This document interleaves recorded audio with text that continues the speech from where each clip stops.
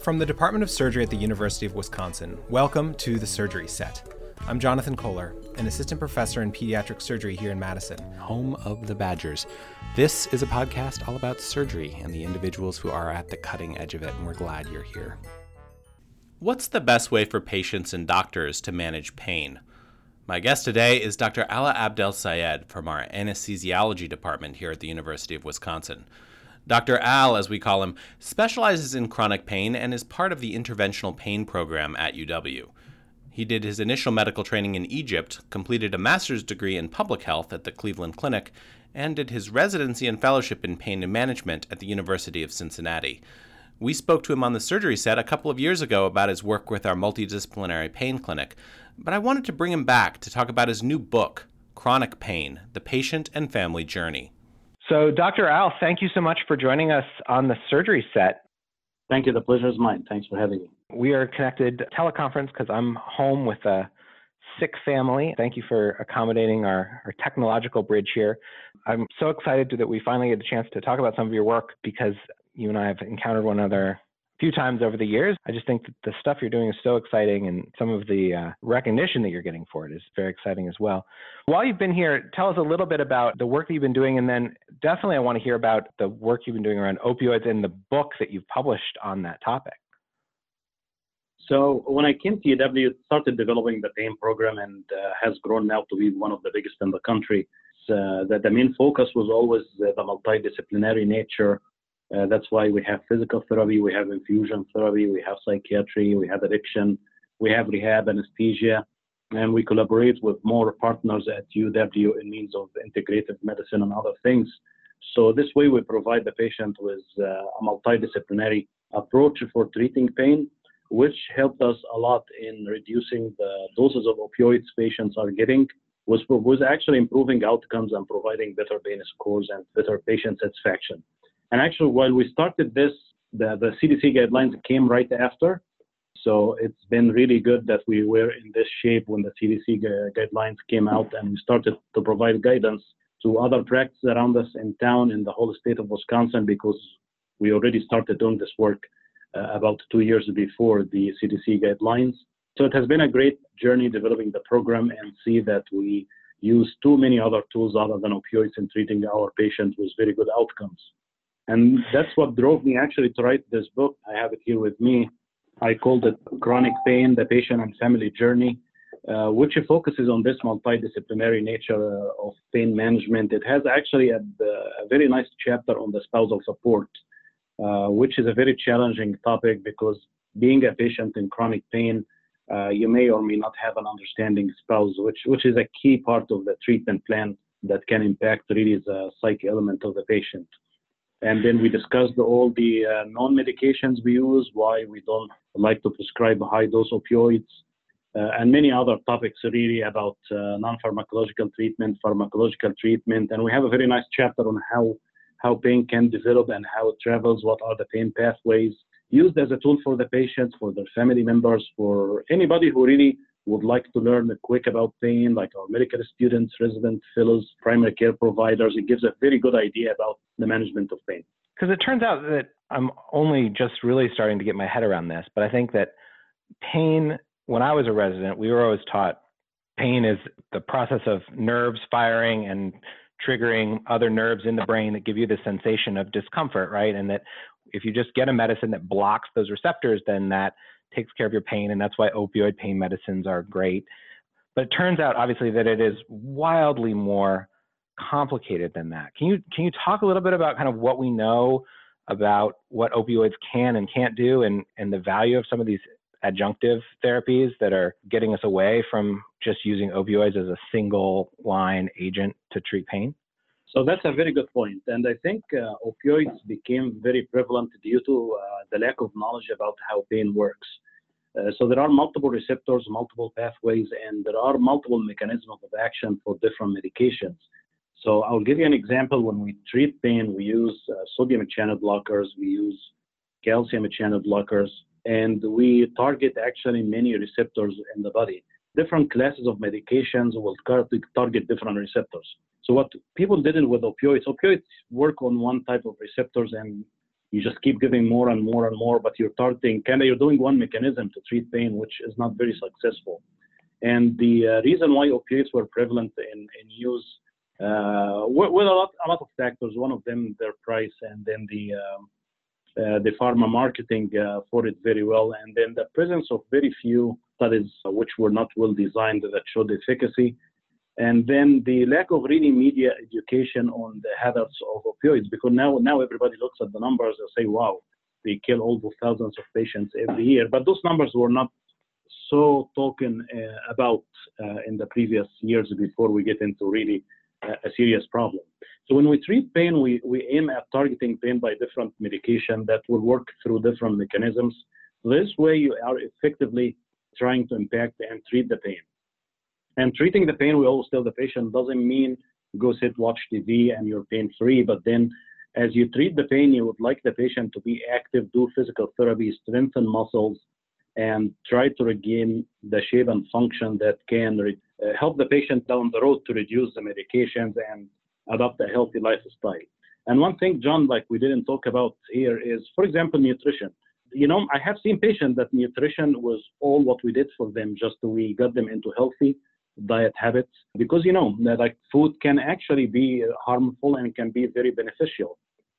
So this is just one simple thing. If patients can sometimes significantly and dramatically have to change their eating habits, this can actually improve pain. Quitting smoking can improve pain. Many other things, many simple things can significantly improve pain. It's not one simple thing is ever going to fix it, right? You have to get more exercise and stop smoking and eat better and use non-narcotic pain medicine. Like there's no magic pill that will fix this problem. And opioids, I think, were held out to us as like, give OxyContin and like pain is no longer a problem. Your pain score problem goes away. It's so much more complicated than that. You are totally correct. And that's why we call it the multidisciplinary nature, that we're attacking pain by 5 or 6 modalities at once to get better results rather than just counting on one pill. And by the way, opioids never had good evidence of use in chronic pain, so there is no actual science behind their use. And then they have a huge spectrum of side effects and data that show their hazards on the community. So we didn't actually use the right tool before. I remember it was just recently a paper came out, right, looking at chronic pain, comparing opioids to non-opioid therapy, and the people who were getting non-opioid therapy for these diagnoses where people have sort of assumed like, oh, well, this is what you need opioids for. They were actually doing better in some cases. That's actually totally correct. Actually, there is very well published too that patients on high dose opioids develop what's called hyperalgesia. And when you wean down off the opioids, their pain improves. And we see this in our patients very frequently. So many of our patients, have surgery, they have an injury, they get some pain medication, maybe they have a short course of opioids, and they stop using it and they go on about their business. When is it time for them to be seeing a chronic pain specialist and specifically like a real intensive multidisciplinary group to help manage their pain? Patients should be concerned about pain if it goes beyond the 3 months. That's the definition of chronic pain, because that's beyond the natural healing of most surgeries. Then that there's something still going on, and there's probably a nerve injury or nerve irritation and some chronic condition here that needs more attention. Because if patient have a surgery, pain goes away in a month or 2, you're fine. You don't have to worry about it. But when it goes beyond the 3 months, that's when we start worrying there is something beyond the healing. Of course, it depends on the surgery and how aggressive, but for the most part and for most surgeries, if you go beyond the 3 months and your scars are healed and everything is healing and pain is not improving, that's when we start really worrying about what's going on. And I think at this point, there should be a discussion with the primary care provider about the chronic pain nature. And some primary care providers have good knowledge about how at least to start treating chronic pain. Some prefer not to. So at this point, there needs to be a discussion with the primary care provider about are you going to at least start caring for my pain, or you're not comfortable, refer me to a pain clinic. And do you ever see patients before surgery? Like, are there conditions where you sort of say, well, this is a setup for a chronic pain problem down the line, and we could intervene earlier and try to avoid it? Or do you have to sort of just react, and depending on how patients do after surgery? That's a very good point. So right now, of course, of our capacity and access, we do usually see patients after they have surgery and have chronic pain. But there are efforts on the inpatient side that sometimes if we have a challenging patient going for surgery, that we get contacted, particularly our inpatient team will be contacted about having a plan for perioperative pain management. So this has been happening, and we're trying to develop a bigger setting where any patient with concerning pain before surgery should be seen and a detailed plan should be in place. So that's kind of, I would say, work in the development.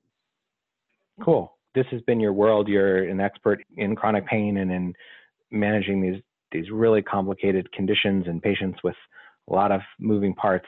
How did you go from that expertise to wanting to write a book? And what was the process of writing the book? I mean, I'm sort of fascinated about how you take your knowledge and distill it into 200 pages.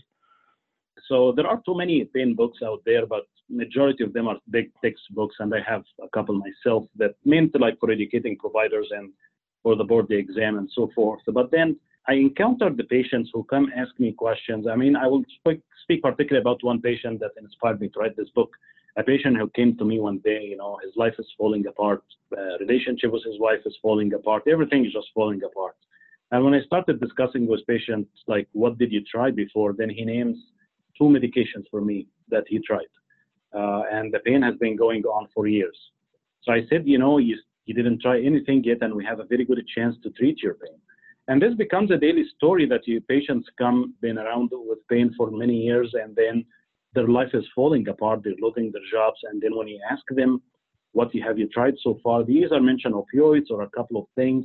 Sometimes they don't even have the label to diagnosis appropriately done. So you find that those patients lost a lot in their battle with pain without actually being well treated. We improve their pain just once they come. So probably they could have avoided a lot of the agony they go through if they just got treated appropriately. That's why I decided to write this book for the public. My initial target was to teach the patient and their family members about pain and how, from the psychological standpoint, you have to support your family members in pain, and how the spouse need to understand that if the spouse is in pain, there are maybe some anger, there may be just impact on social life, and the spouse has to be understanding, because that's something creates a big problem when you manage patients overall. And then I decided to make this book in a very simple language that anybody really can read it and understand about pain. So I wanted the patient to read it and advocate for their therapy. I wanted the primary care, physical therapist, anybody who would really like to learn about pain, go just see how it's treated, how it happens, what medications are used, the psych part that impacts the patient to deal with it as well, because seeing a pain psychology can be of great help in that aspect. So my drive was really to help the people, patients, and the community, and try to reduce the agony going through the inappropriate treatment for a long time. So this was really an effort that was aimed at patients and at people who are not in the specialty of pain management, so patients and doctors who are in the sort of primary care setting. Correct. It's like people who like don't deal deeply with pain or don't understand much about pain. And right now we're trying to get this book, to our students and residents and the people who read about pain. So we try to develop a good infrastructure for people at least knowing how we treat pain. What was the process of getting it published? Did you write it and send it out to publishers? Did you write like an outline and shop that around? So actually, I wanted to get this book out quick because I felt that there's a huge community problem. So I had some of my colleagues who helped me with the writing, and then I finished the writing, self-published it. So this way it's available, and I can modify the content at any point without having to go back to a publisher, because as you know, pain is very dynamic. Every year we might need to make changes to the book. And this way I wanted just to be the one who's able to make the changes to make it very dynamic, that every year if you purchase a book, you can actually find recent new information that can help people learn and treat pain. Such a great thing to sort of identify that need and then move to fill it without having to worry about sort of the publishing side of things, which I know can really slow things down. It can. While they do advertise for the book, I have to admit, but then it takes a really long time. It's difficult. They do control the content and any versions to come in the future. And the goal of this book was not really by any means to make money or profit or anything. It's more about to get the knowledge out there very quick and to give it to people at a cheap price that I could control. If I go to a publisher, I don't control any of this and might be posted, at an expensive price. So it's always about making it available for people. Have you gotten any feedback on it? Do you get a sense that people are seeing it as a good resource, or have you encountered something that I myself have encountered a couple of times, which is when I've advocated for, responsible prescribing of opioids, thinking about, whether or not we should prescribe opioids. Some people have hit back pretty hard on that, saying that, that we're overreacting to the opioid crisis, and the result is we're taking away opioids from people who need them. First, I got an outstanding positive feedback. And the reason I think why this book got a good feedback is that while we talk about opioids in a very gentle way about why we worry about them, we provided like 15 other ways, many other ways to treat pain. And I think the problem that John, maybe you and others will encounter is when you talk only about opioids, people tell you then what else I can do. So I think providing the alternative hand in hand with evidence can show people that you're really not getting the maximum benefit of what's out there, rather using just one pill that we don't know even its efficacy. Obviously, such an important resource, and I think such an important contribution to the discussions that we're all having now about how do we find ourselves in this opioid crisis, and how do we get out of it? That's true, because the only way to get out of it is just to treat pain by something else and not just wean down opioids. And I think that was the main issue when the CDC guidelines came out. Just providers started weaning down patients from opioids while not providing something else. I believe if we provided the alternatives as we wean down opioids, we wouldn't encounter the problems we have now. Such amazing work you're doing, and thank you for taking the time to talk to us and to introduce us to your book, which I hope everybody goes and takes a look at. And we'll have a link to that off our website as well. Yeah, thanks so much, John, for taking the time to chat with me today and to get the word out about the UW Pain Program and about the book. And I hope with what you're doing and others, we can spread the knowledge about appropriate pain management to the whole community. Great. Thanks so much. Thank you. On our next episode, I speak with Dr. Che Kalura, a former chief resident here at the University of Wisconsin-Madison. I caught up with him before he left to start a career in private practice general surgery to talk about night float, the strange practice of practicing surgery only at night.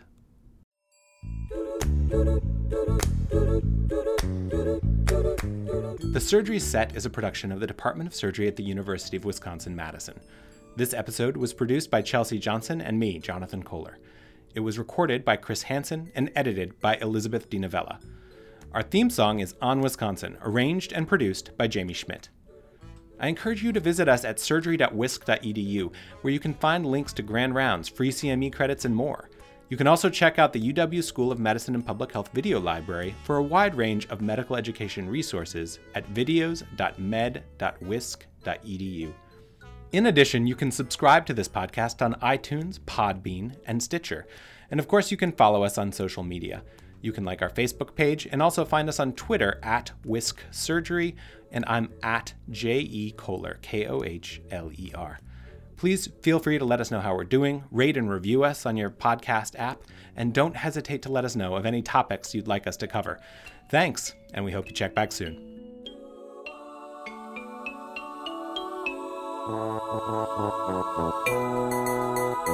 On Wisconsin.